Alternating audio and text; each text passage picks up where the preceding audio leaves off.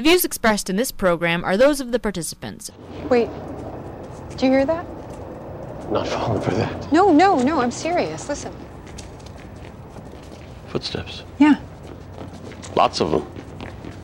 Oh my God! The actress! Who is? You people doing understand it wrong! Come on! What the hell's going on? Get behind me. We'll have to fight our way out. This is so not cool. There's no way this is real. NYPD! Stop moving now! And stop pretending to be zombies!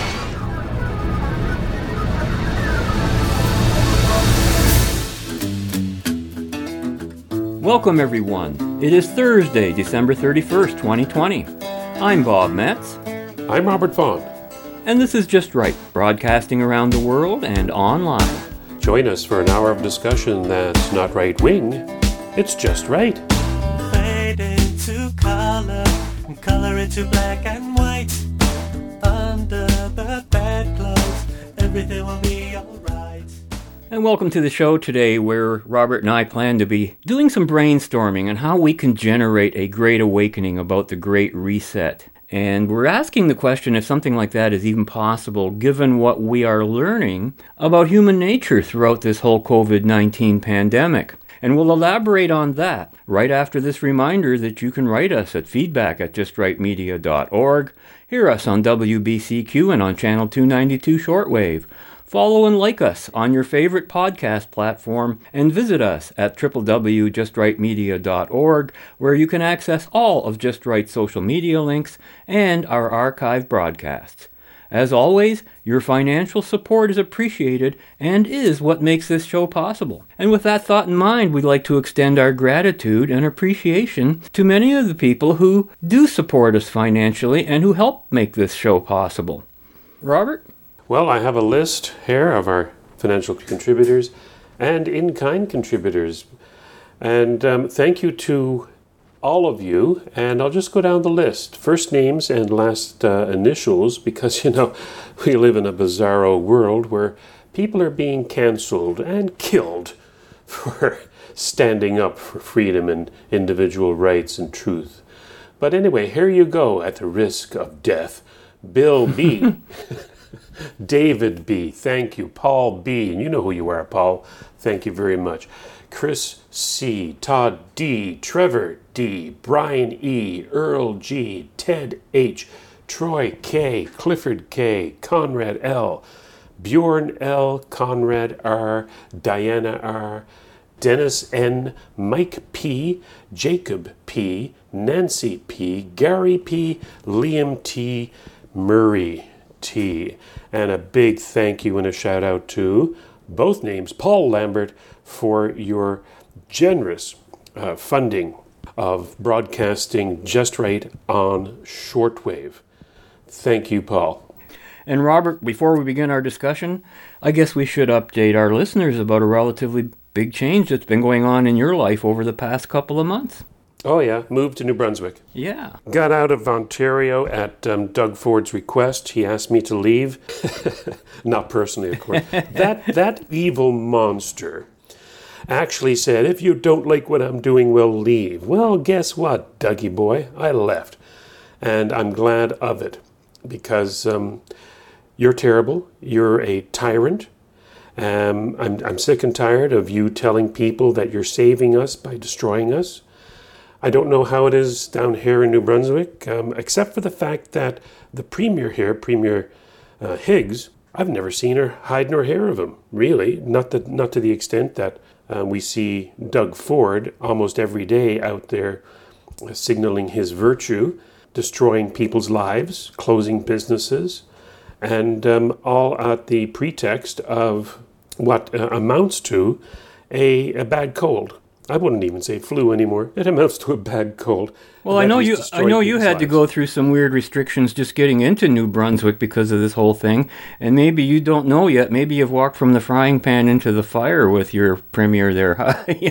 Who knows what you'll find out yet. Oh, quite possibly. I mean, just consider this so-called Atlantic bubble. New Brunswick, Nova Scotia, PEI, Newfoundland, right? They have basically no cases, the so-called SARS-CoV-2 virus or the COVID disease. Who knows? Because, of course, the PCR test is garbage. Who knows? This is just such ludicrous nonsense. And for that, they shut down the borders.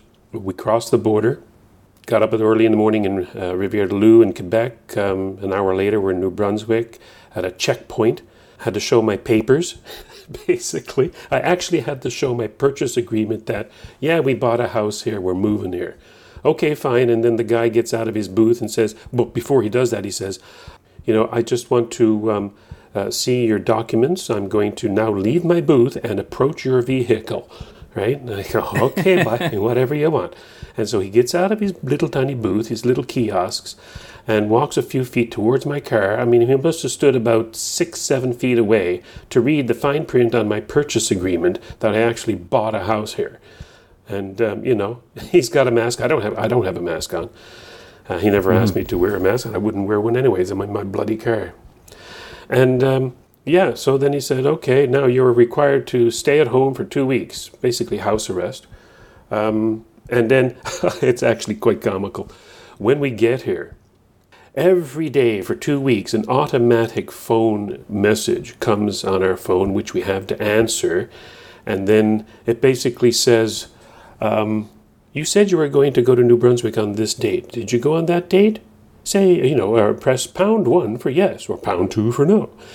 And then it asks us, are you still self-quarantining? Do you have any symptoms and all this? Press 1 for yes, 2 for no. And this went on for 15 days, not 14, but 15 days. And of course, anybody could have answered the phone and done these automatic responses. We could have gone anywhere and done anything. It didn't matter. I mean, this is all for show. It really means nothing. I think I actually have a recording of that phone call. Maybe I'll give it to you, Bob. Maybe you can play it for amusement. Yeah. But and if you didn't answer the phone, then they would call again a few hours later. And if you didn't answer that, they would call again a few hours later. And because actually where I am is pretty crappy cell phone reception, so sometimes I didn't get it. And, so this is all a big bluff. The whole thing, a big bluff, for no real good reason. Anyway, here I am in New Brunswick. It remains to be seen what the politics are here. Typically, the Atlantic provinces of Canada have always voted strong Liberal, or strong corruption, I should say. They've typically been a handout part of the country. Not exactly sure why they would be so reluctant to vote for any other party but the Liberal Party. But there you go. Well, I'm sure that's going to be a learning experience for you. Well, it is. But something? People are the same all over. I'm from Newfoundland. First 25 years of my life in that province. And the people down there have always had a hard time. So they always voted for welfare. New Brunswick, not so much. It's been a pretty poor province, I guess you would say. And I guess they're voting for welfare too. And it just becomes a habit. Same with PEI in Nova Scotia. Always voting welfare. But then again, that doesn't explain why people in any other province in the country would vote for such welfare statist as Trudeau. Now, of course, here in Ontario, Doug Ford has launched his most recent lockdown that took effect on Boxing Day. And Ontarians were nevertheless advised not to get together with their families on Christmas Day. And of course, being the obedient person that I am, I immediately set out on Christmas Day to be with my family. And Robert, I got to tell you, the streets were packed on Christmas Day. It was hard to get around in the traffic. Clearly, no one was listening to Doug Ford on that one. It was just amazing how much traffic was out there, considering all the stores were closed and things like that. It was just remarkable. Well, that's good to hear, actually, that there's a lot of resistance out there to the tyrannical dictates of that monster. It depends when and where you look. Like on Monday, I went out, and it was quite the opposite. The streets were almost empty. It was like a ghost town, and everyone I saw was wearing masks, even in places where I never saw masks before. So obviously this whole propaganda campaign that is so heavily going on there, and they're telling us, it's getting worse, is having an effect on people. And Robert, you and I were talking earlier about our views of other people, and you seem to have been telling me that you've kind of been drifting away from accepting most people as being naturally good and seeing them perhaps as a little more on the evil side based on how willingly they have accepted this whole COVID tyranny, and even to some degree want more of it. Well, yes, and unfortunately this year has been quite a bit of an epiphany for most people, I would say.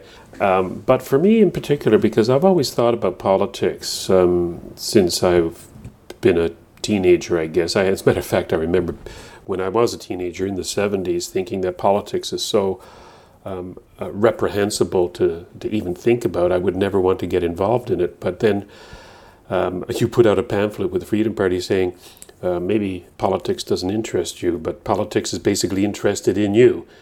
And that's the paraphrase, but that's absolutely true. You can't avoid the disgusting nature of politics and government and statists and politicians and rules and regulations and laws and everything that pervades our very existence. But when I was young, and we're talking late teens, early 20s, I was very much of the opinion that people are basically good. Boy, was I wrong. I think 2020 basically sums it up.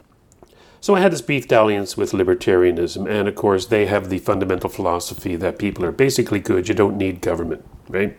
And I say it as brief, because then I was introduced to Ayn Rand, and objectivism, and a rational basis for why we do need government, rules, regulations, to a degree, to protect people. Because while people are basically good, there are a few bad apples out there we have to protect ourselves from. Then along comes 2020. Actually, I shouldn't say along comes 2020. I should say along comes World War II. and the election of an Adolf Hitler. But basically, from my own personal perspective, along comes 2020, and I look around and I see, as you say, Bob, people wearing masks on the street by themselves, and I'm figuring to myself, these people are idiots. They're absolutely idiots. I see people being stomped on in malls by security guards because they're not wearing a mask. I see paraplegics being kicked out of movie theaters. Disabled children being kicked out of... There was one I saw today, a disabled child being kicked out of a movie theater with their family because she couldn't wear a mask. She was disabled. She couldn't even speak. They kicked her out of the theater. And I'm thinking, are people basically good? Because I'm seeing an abundance of evidence that maybe they're not. And I'm thinking again to myself that who benefits from such heinous directions as that everybody has to wear a mask? Stores have to close down. People have to lose their livelihoods. People have to go on welfare. Who does that benefit? And then, of course, you and I, being who we are over the last 35 years of knowing each other, know what this is all about. And it's been put into plain English by Klaus Schwab and the Great Reset, or Agenda 21, or Agenda 30, or the World Economic Forum. It's all about the elites. It's all about a great communist takeover of the world. And before we start to think about conspiracy theorists, I'll take off my tinfoil hat now and hand it over to Bill Whittle. You know, for a while there, for years now, actually, you'd wake up every day and check the news and say to yourself, what fresh hell is this? And now it's like, what legion of fresh hells is this? So I want to read a quote for you from Thomas Sowell, and I want to explain to you why this is something you need to keep in mind, especially as the next years start to unfold. Here's what Thomas Sowell wrote back in 2004, because this is a timeless piece of wisdom. Quote, "There's something Eric Hoffer said, intellectuals cannot operate at room temperature. There's always has to be a crisis, some terrible reason why their superior wisdom and virtue must be imposed on the unthinking masses. Doesn't matter what the crisis is. 100 years ago, it was eugenics. At the time of the first Earth Day, a generation ago, the big scare was global cooling, a big ice age. They go from one to the other. It meets their psychological needs and gives them a reason for exercising their power. Now, If you've wondered why the whole COVID-19 thing seems to be so crazy erratic and no two opinions mean the same, Fauci says one thing one week, says something the other week, we hear advice from this guy, advice from that guy. Why all of this is so nonsensical? You have to understand that this is not a rational basis, that these elitists are not functioning from a rational place. They're not rational people. This is a psychological weakness that intellectuals have, and that's why they're intellectuals.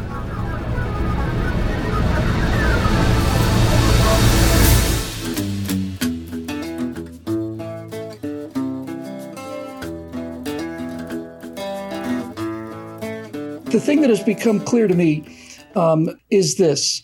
This is not about conservatives and liberals, because I have seen some insanely dumb things done by conservatives. I've seen Republicans sell out in a heartbeat. Yeah. So I'm past those definitions now. And that is that this thing is about the elites versus the people. And this is not just going on in America. This is worldwide. This is a worldwide revolution against the entire idea of self-governance on the part of a group of international elites that are fabulously wealthy and fabulously, incredibly enthralled to this idea that there must always be a crisis, because without a crisis, the regular people will just go on about their lives and be happy and have families and make money and enjoy themselves. And there won't be anything for me to do to show them just how smart I am and how far ahead of the curve I am. And who wants to live in a miserable world like that, they say. The problem is not intellectuals. It's intellectuals whose ideas require political muscle to get them accomplished. There are a lot of people who look at the world the way it is. Like a true economist would really be studying the way networks of capital work and how people make decisions and interactions and how corporations can influence buying decisions and all of that kind of stuff. There's a difference, though, between description and prescription. The intellectuals who engage in description, trying to figure things out, to observe the world as it is and try to understand how it works, are different than the intellectuals who say, hey, now that we understand how that works, what if we tweak this knob over here and pull this lever down a little bit and pump that one up a little bit? Maybe we could get a different outcome. So I don't have any beef with people who pursue the life of the mind, as they used to call it. I just want them to mind their own business. We better recognize real quick, these people cannot operate at room temperature. That means that unless there is a crisis, they will manufacture one. And if they have to manufacture one or five or whatever, they will use our natural ability to worry and to be in conflict that's built into the human system and use it against us. And they have to be brought to heel. And they're not going to go willingly. And they will not go quietly, Bob. Just ask Jeffrey Epstein, who did not kill himself, or ask the number of people who were personally involved with Hillary Clinton, who did not go quietly. These people are absolutely reprehensible. And you know something? Having come from a background of thinking people were basically good, I have to change my mind. I think people, especially these elites, these chosen, these anointed, are so evil that it's almost incomprehensible. As a matter of fact, it is comprehensible. I cannot put my mind into their minds when you go online and you find out what people are accusing them of. And you know something? An accusation here or there, a bit of evidence here or there, I dismiss. It's not overwhelming enough. It wasn't overwhelming enough to destroy my basic faith in humanity. But it is constant. The internet has basically created a great awakening for a lot of people.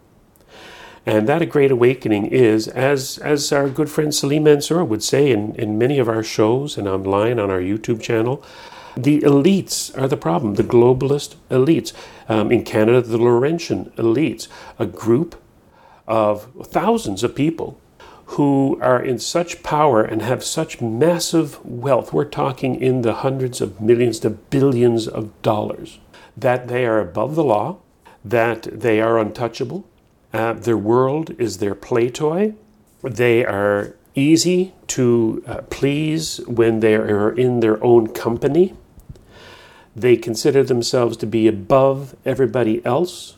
Any of the laws and propositions that they come up with to control the world do not directly affect them.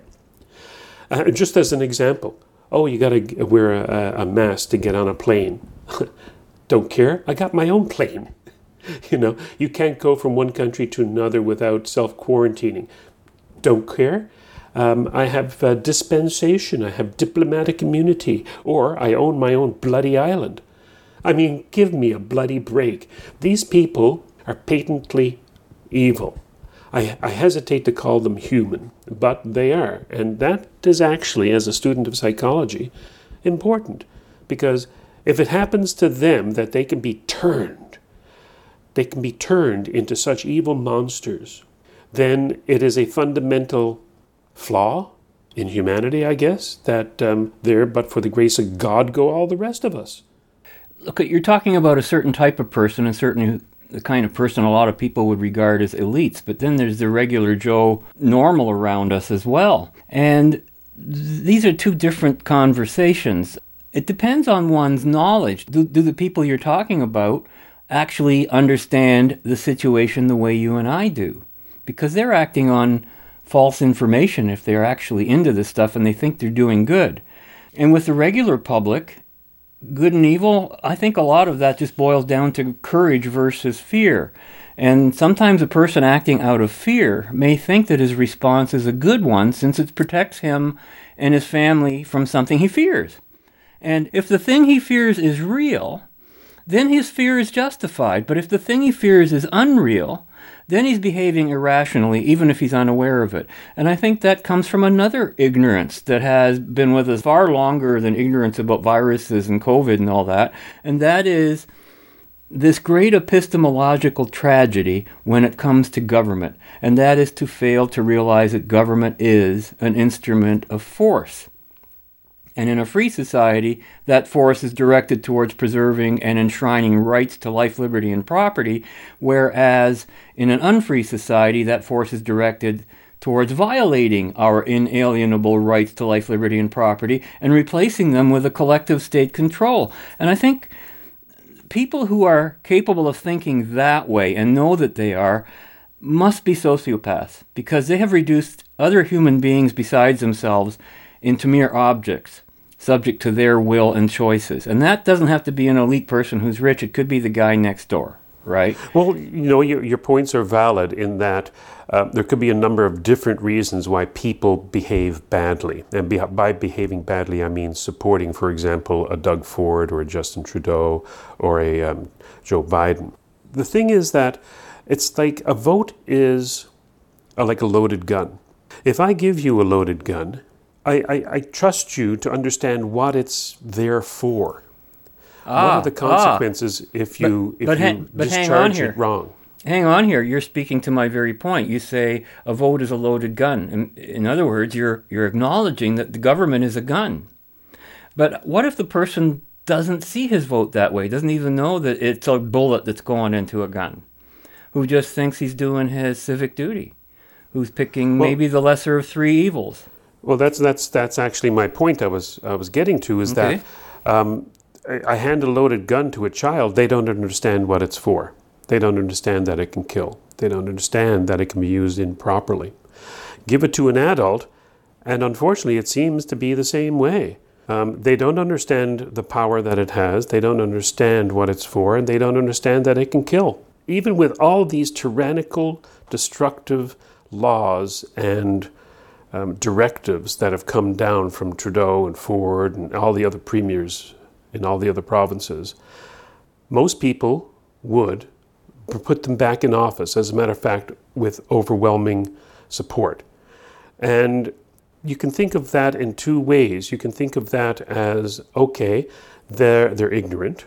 They don't understand that they have inalienable rights that can't be taken away by government, or they're ignorant in the sense that they trust these people to protect our lives at the expense of our rights. But the thing is that they've just discharged their gun. Almost every leader in the bloody world these days is online with this great global communist reset.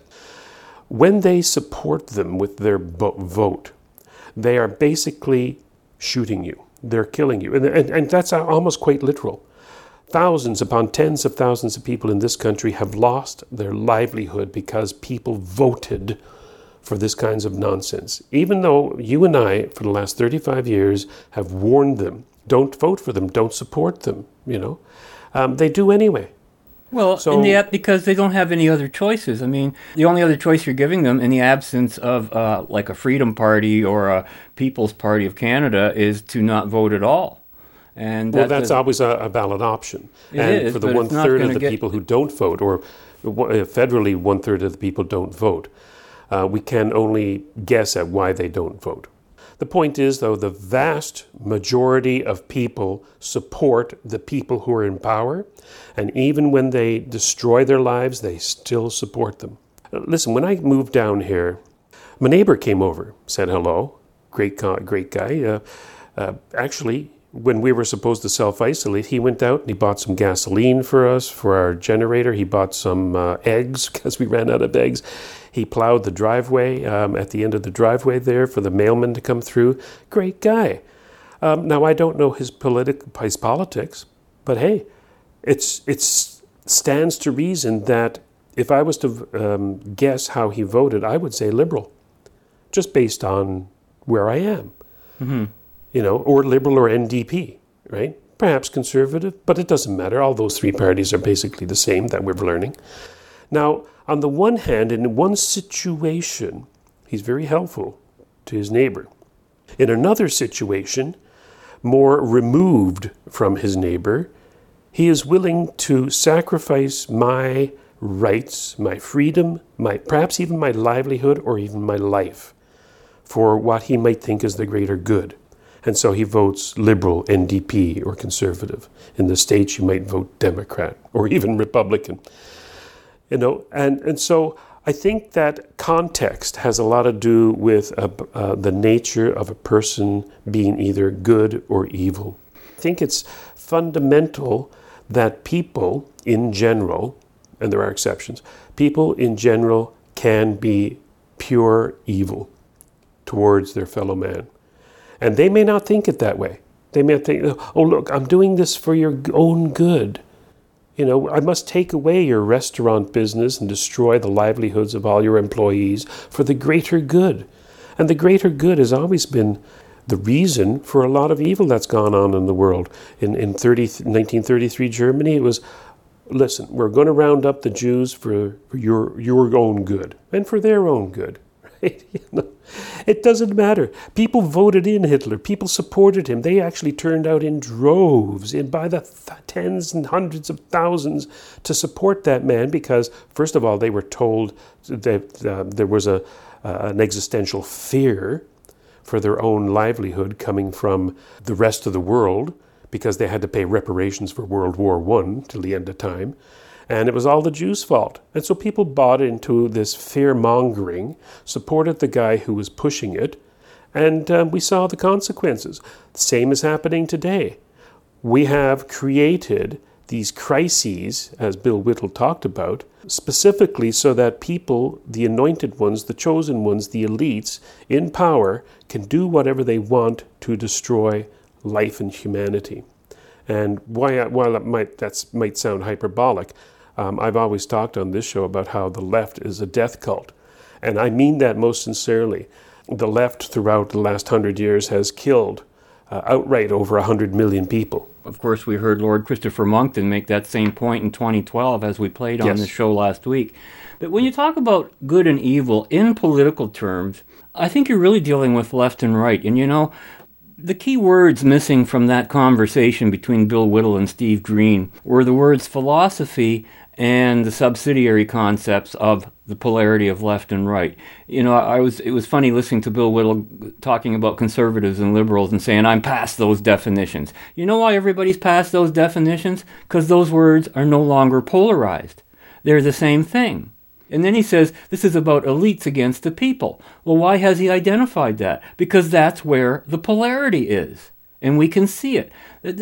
This idea that things shouldn't be polarized has always been a craw on my side. It's totally the opposite. You have to identify the polarization. Absolutely true. Yeah, absolutely true, Bob. But in this particular case, when we describe the left, we're describing people like the Klaus Schwabs out there and the Joe Bidens and all the corrupt elites. Those are the people at the top, though.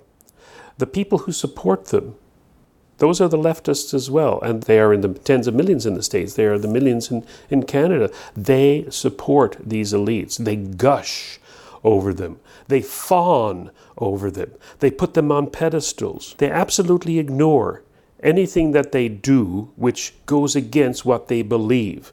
And there's a cognitive dissonance which makes them totally reticent to believe anything to the contrary, anything that might destroy their narrative.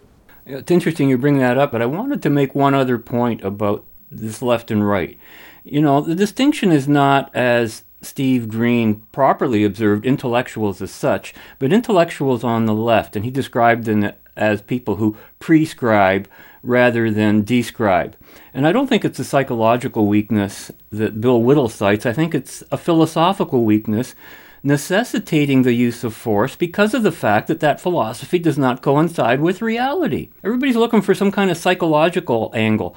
But those on the left, you know, they see what they consider to be an ideal. And then they seek to change man's nature to coincide with this imaginary ideal, all while ignoring man's nature. And that's exactly the process we're seeing under Agenda 21 and the Great Reset. It is an openly stated agenda to change the nature of human beings. Whereas a person identified on the right accepts mankind's nature and seeks to create a social system and a system of governance that concurs with that nature. And that requires a philosophy based on reality and reason. And I think that the idea that each person's life is an end in and of itself is not just lost on the left, but represents an altruistic philosophy in which the person who regards his own life as an end in itself is regarded as being selfish, and therefore must sacrifice his individual will and choices to the will of the collective, which always means some tyrannical individual or small group, you know, the elitists. We come back to the elitists. And it's their selfishness that all our altruistic sacrifices are expected to serve. This is the thing that infuriates me about that whole part of the conversation. And coming up next, this is from a site called Charisma on Demand, How to Argue with Someone Who Won't Listen. It seems to be harder than ever to get through to people logically. The first thing that you need to realize is that people can fall into a pit that makes them impervious to reasoned argument. What pushes them into that pit is called cognitive dissonance. Cognitive dissonance is the state of having thoughts, actions, beliefs, or desires that are inconsistent with one another. Now, having one's own cognitive dissonance pointed out is uncomfortable. That's because there's often an unspoken cost to changing certain actions or opinions. The big takeaway is that sometimes, especially in politics, religion, or emotional life choices, the most ridiculous belief that we have is the one that is most difficult to change. It's also why it's critical that you recognize cognitive dissonance if you're ever going to get through to those people. Because the worst thing that you can do in moments where people are deep in a cognitive dissonance shutdown is to continue with logical argument. That will just drive them deeper into irrationality. So here are 7 tells that someone is going into a cognitive dissonance shutdown, and you need to tread carefully. Keep in mind that none of these are perfect indicators. So the first indicator is being stunned by new information without conceding or adjusting your perspective. But I repeat that alone is not enough on its own, which is why you should pay attention for number 2, being unable to accurately summarize the other side's perspective. And this is often preceded by, "so you're saying." We see Ben Affleck do this in his conversation with Sam Harris when Sam is critical of aspects of the doctrine of Islam. We have been sold this meme of Islamophobia, where every criticism of the doctrine of Islam gets conflated with bigotry toward Muslims as people. Right. You're saying that Islamophobia is not a real thing. The third tell is mind reading the other side's intent, especially when the intent is presumed to be nefarious. Ben Shapiro made this mistake in his conversation with Andrew Neil, assuming that Andrew must be on the left because he asked him pointed questions. Why don't you just say that you're on the left? Is this so hard for you? Why can't you just be honest? Mr. Seriously, Shapiro, it's a serious question. Mr. Shapiro, if you only knew how ridiculous that statement is, you wouldn't have said it. So let's move on. Would you vote for Mr. Trump? I think it's pretty evident from your own questions exactly what you are. Trump?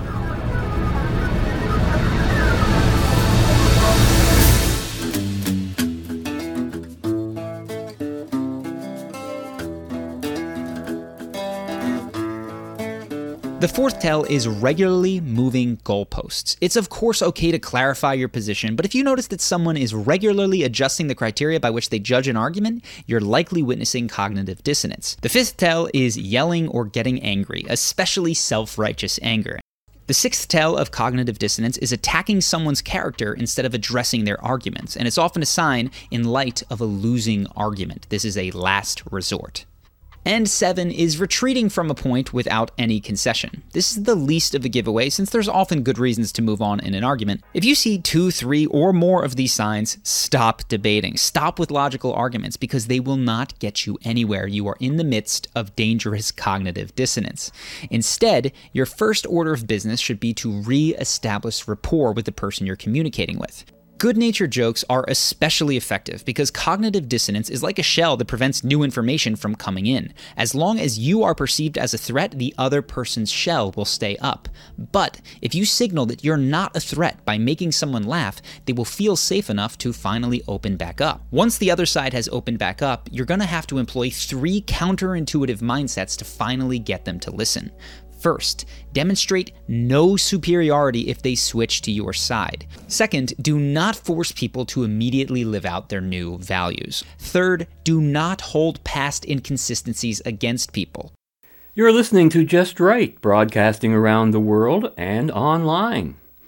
And Robert, we got a feedback from our regular contributor who goes by the anonymous name of Anon, because this person works inside a large hospital in Ontario on the front lines in the ICU units and in the emergency department.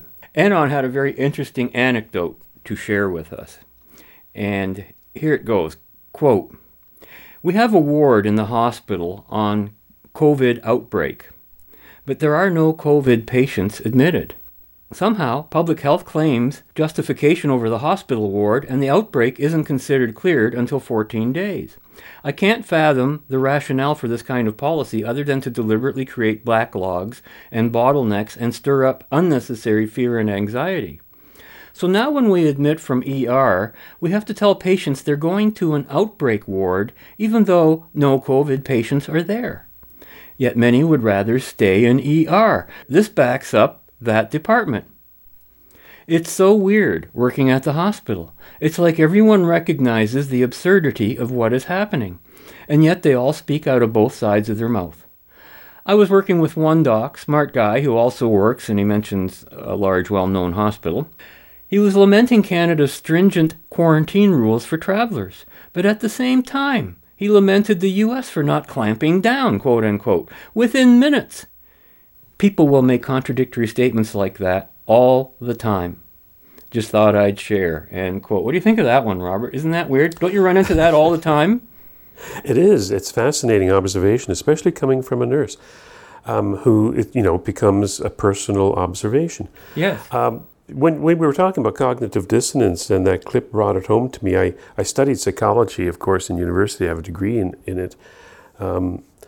But by the way, I started a year studying physics, and I'm going, this is boring. Give me something that I don't understand or is not readily understood. And I went into psychology. And the classic example of cognitive dissonance was a bird sitting on her eggs in a nest. And along comes a predator. Okay, so now, on one hand, the bird has an instinct to fight the predator, and on the other hand, the bird has an instinct to sit on her eggs. So what does she do? Well, it's been observed that she will tug vigorously at the ground in front of her, start ripping up the sod, ripping up the plants in front of her.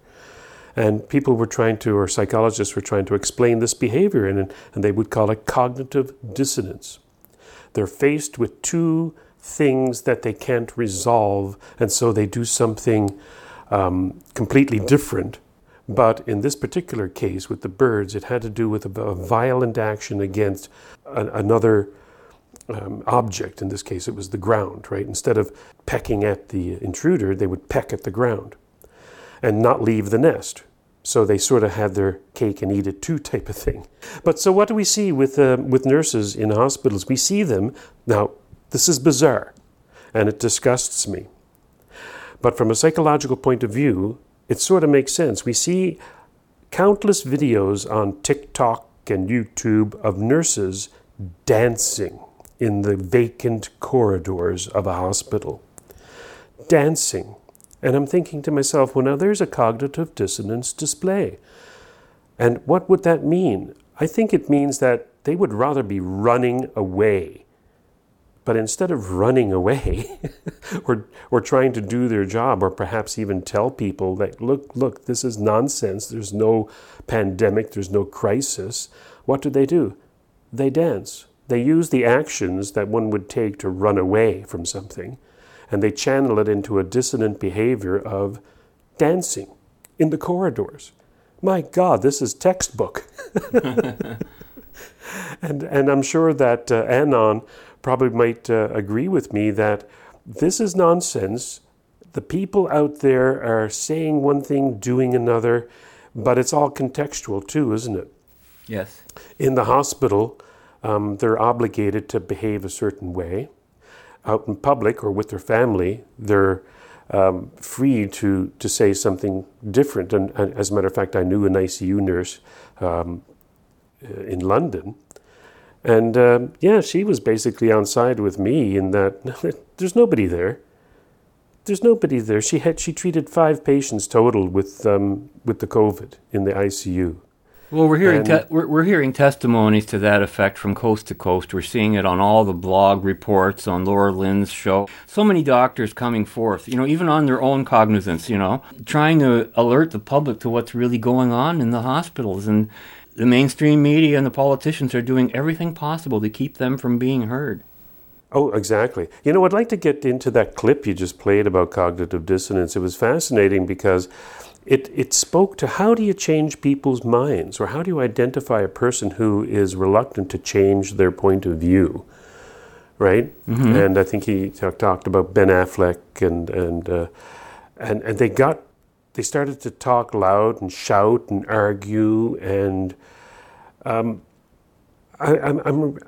reminded of that painting that if you look at some of the YouTube videos I've put together at my home, in the background is a picture of the School of Athens by Raphael. Hangs in the Vatican. No, I shouldn't say hangs, it's a fresco. It's in the Vatican, and it depicts at the center Aristotle and Plato, the 2 greatest philosophers ever. In the center is Plato, and he's pointing up, indicating that there's more to life than existence, or what we can see with our senses, or detect with our senses. There is an ethereal existence, a supernaturality. Aristotle, on the other hand, has his palm down, saying, look, all life on earth is knowable, existence exists, there's nothing supernatural about our nature, right? It's knowable and it is here. And those 2 competing philosophies, Plato, the teacher, and Aristotle, his student, have over the last, 2,500 years, played themselves out into 2 camps. The Platonists, are the elites of today. The Joe Bidens, the religionists, and anybody out there who may not think that there's more, who thinks that there is more to this life than there is evidence to our eyes. And so they are using that to control people. Aristotle, on the other hand, identifies the importance of the individual. And that philosophy, unfortunately, for about 1,500 years or so, was basically squashed by the church in Europe, and has only come through in the Enlightenment and the Renaissance and Industrial Revolution, where Aristotle's ideas have proven themselves to be more in tune with reality than Plato's.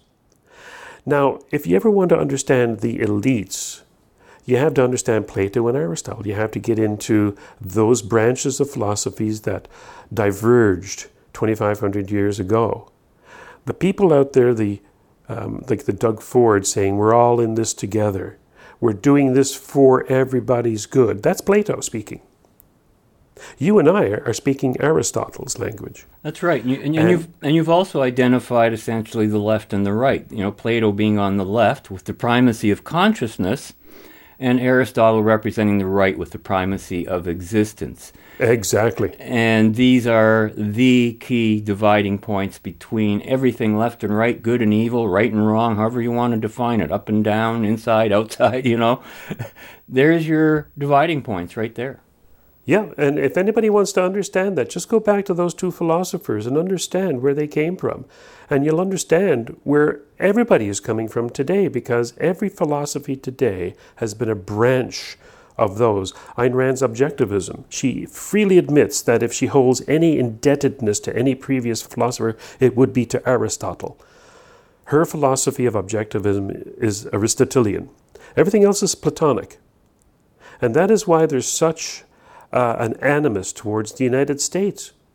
It is the only country in the world, ironically created by elites. If you think about it, all the people who sat down to write the Constitution and Thomas Jefferson, the Declaration of Independence, all of these people were primarily Aristotelian or some sort of variant of that, with varying degrees, of course. But they broke the mold of the elites. The elites were all about control. They were about stop it. It's all about the individual. Let's protect the individual. That is why the United States is mostly reviled by the rest of the world.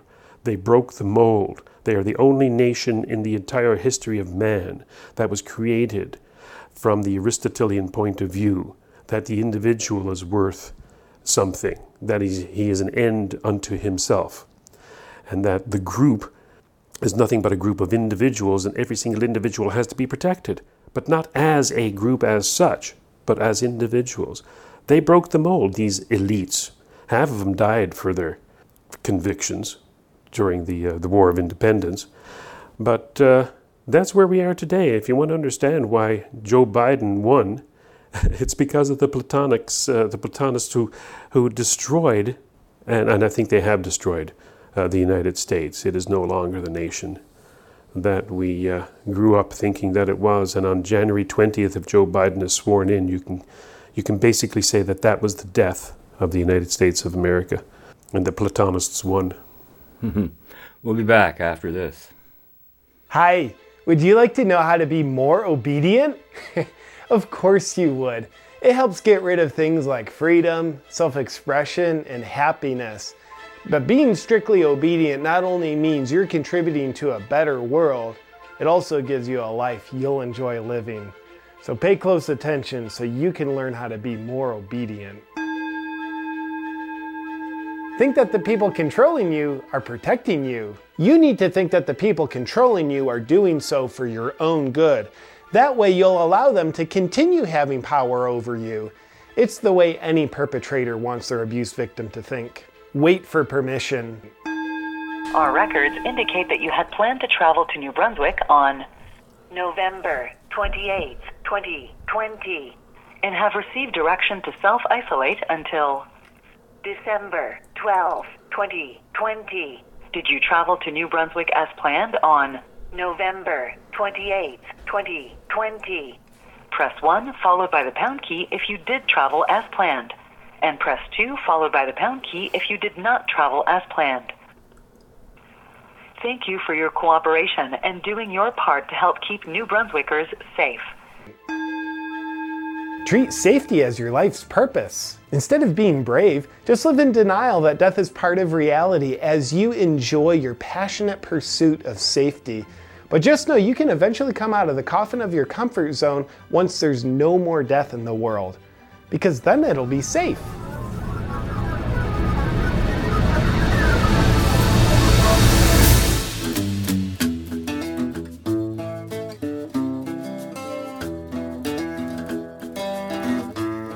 To protect your health and safety of the others in your home, if you are experiencing symptoms or you develop symptoms, we strongly recommend that you use the self-assessment tool available online or call 811. If the symptoms are critical, call 911. To access the self-assessment tool, please visit www.gnb.ca. Select your language preference at the Welcome page, then click on Coronavirus near the top of the page, and follow the instructions there. Thank you very much for your time today. We will be in regular touch for the duration of your 14-day self-isolation period, and we appreciate your continued responses to our calls during this time. As you suffocate your freedoms with the joy of obedience, you'll never have to wonder what it's like in North Korea, because you'll be living it. Enjoy being obedient. Well, Robert, I got an interesting feedback over the past week, and this was actually addressed to me from a Freedom Party supporter who does not live in Ontario at the moment, but is listening to our show and does follow Ontario politics and Freedom Party. And this is from Doug, and I quote, "Permit me a moment to share my feelings. I live in Japan, where the government can't lock people down. But with each day that passes, I find myself more and more pulled in towards what's happening back home. 2 days ago, I had a dream where I was on a hunger strike on the hill. Madness. I feel like it's my responsibility to do something, but I can't leave here either. This is occupying a large portion of my thoughts, even while I am in the midst of changing jobs here, which should be what I'm focusing on, as it's taken me 9 years to get to this point.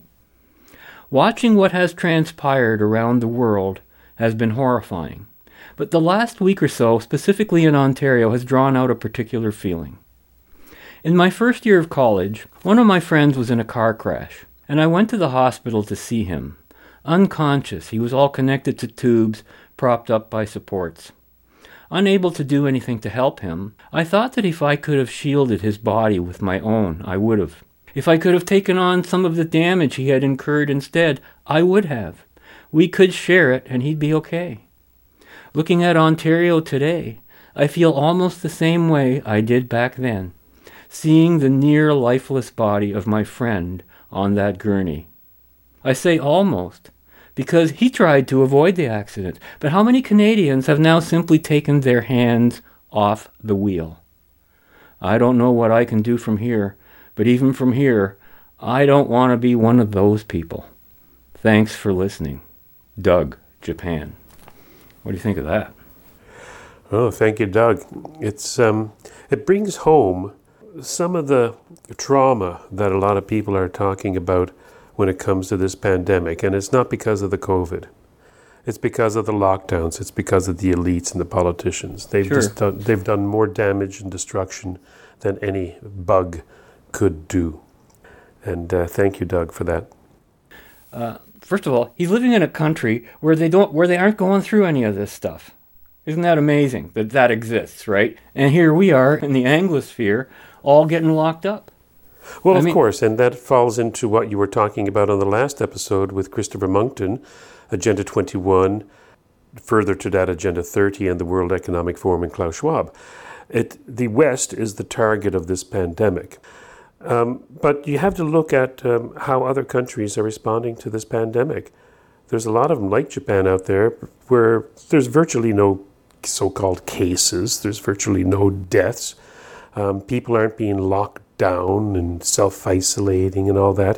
Where do you hear about all the problems? You hear about them in New Zealand, where you have basically a Hitler running that country, who got in, by the way, with overwhelming support by the people. 1933 all over again. Yeah. Or Australia. You've played a few clips of the nonsense that's happening down in Australia. Or Canada, the United States, England, Western Europe. This whole pandemic, in my estimation, is targeted at the United States, targeted at Donald Trump, and targeted at those countries who the elites have targeted as worthy of a great reset. When you talk about the Great Reset, I have not read Klaus Schwab's The Great Reset yet. I plan to. But I have read Agenda 21 and parts of Agenda 30 enough to understand that the target of these documents, these proposals, is the West, in particular the United States. It has nothing to do with the world. It has nothing to do with the environment or health or anything like that. It is about the global communist reset of redistributing wealth from the west to the east, from the north to the south. You see with the mass immigration from the south to the north, or from the east to the west. It is an attempt, a very blatant attempt, by the way, to refigure, or in their words, reset the world into one global communist dictatorship. And the thing that really strikes me, and it's rather funny, in a tragic sort of way, as most humor is, that it's not hidden. It's spelled out. People only have to go to the World Economic Forum's website. They only have to see their videos, their documents about what they're planning to do. They only have to read Agenda 21, which comes back from the 90s, or Agenda 30, to understand that, look, they're not pulling any surprises here. They're telling us specifically that in the future you will own nothing, and yet you will be happy. That's actually a quote from the World Economic Forum. Well, I just have a copy of the London Free Press from December 28th here in a column by Glenn Pearson, okay? Headline, COVID generation has chance to reshape the world. How wonderful, right? And in that he comments, all of us now have something in common that will forever define us as a group. COVID-19. I couldn't read anymore. That was it. Yeah. You bring home the foot soldiers, the brown shirts of our current great communist reset are the media. The media have been bought and paid for, and he's just one of them. You've probably heard the joke where a patient is sitting in his doctor's office and asks him, "Doc, when is this pandemic going to end?" "How should I know?" replies the doctor. "I'm no politician." Exactly. And any great awakening now depends upon, and more people are saying this, upon the emergence of a legitimate media. A genuine fourth estate, one committed to reporting the truth, which is a journey that can only be embarked upon in an environment of free speech, and that's the important thing.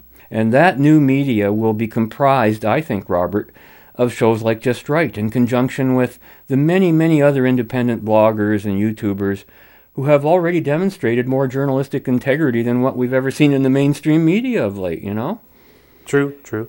So, anything else you wanted to bring to people's attention before we wrap up?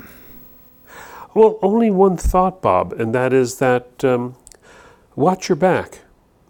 Watch your back. I think if anything that we've learned in this last year, if not for the last 2,500 years, is that people like you and I, and some of the people that we've been playing on this show, we're taking a great risk here.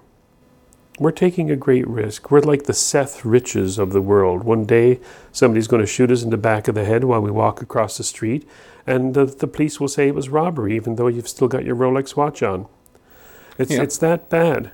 Yeah. I wouldn't have thought, and just to go back to what we started off the show with, the nature of humanity and government and people, I never would have thought that governments and our politicians could be so evil. And I was naive. I mean, just look at the governments over the last 100 years destroying the lives, actually killing 100 million people plus. To kill you and me and those people that we play on this show overnight, driving us off the road, whatever, it doesn't have to be a bullet in the back of the head, is a distinct possibility, the way that things are going. But nevertheless, the word's got to get out, and now's our opportunity. And of course, we have made it part of our mission to bring many of the other people and sources of accurate information to the public's attention, even though a lot of them don't know we're doing so. So I hope, that they don't get tracked down by the authorities because of us. And anyways, Robert, that's one of the missions we intend to continue as we head into the agenda year of 2021. Except that we have our own agenda, and that's to keep the conversation moving in the right direction. So be sure to join us again next year when we will continue our journey in the right direction. And until then, be right, stay right, do right, act right, think right, and be right back here. We'll see you then. Fade into color, and color into black and white. Under the bedclothes, everything will be alright. Tests. That's what we wanted the whole time, just tests. Now we got them, and everybody's like, there's more cases! And it's like, yeah, there's more tests. It's not that I guess. Like, I didn't have any STDs, and then I went and got tested for STDs.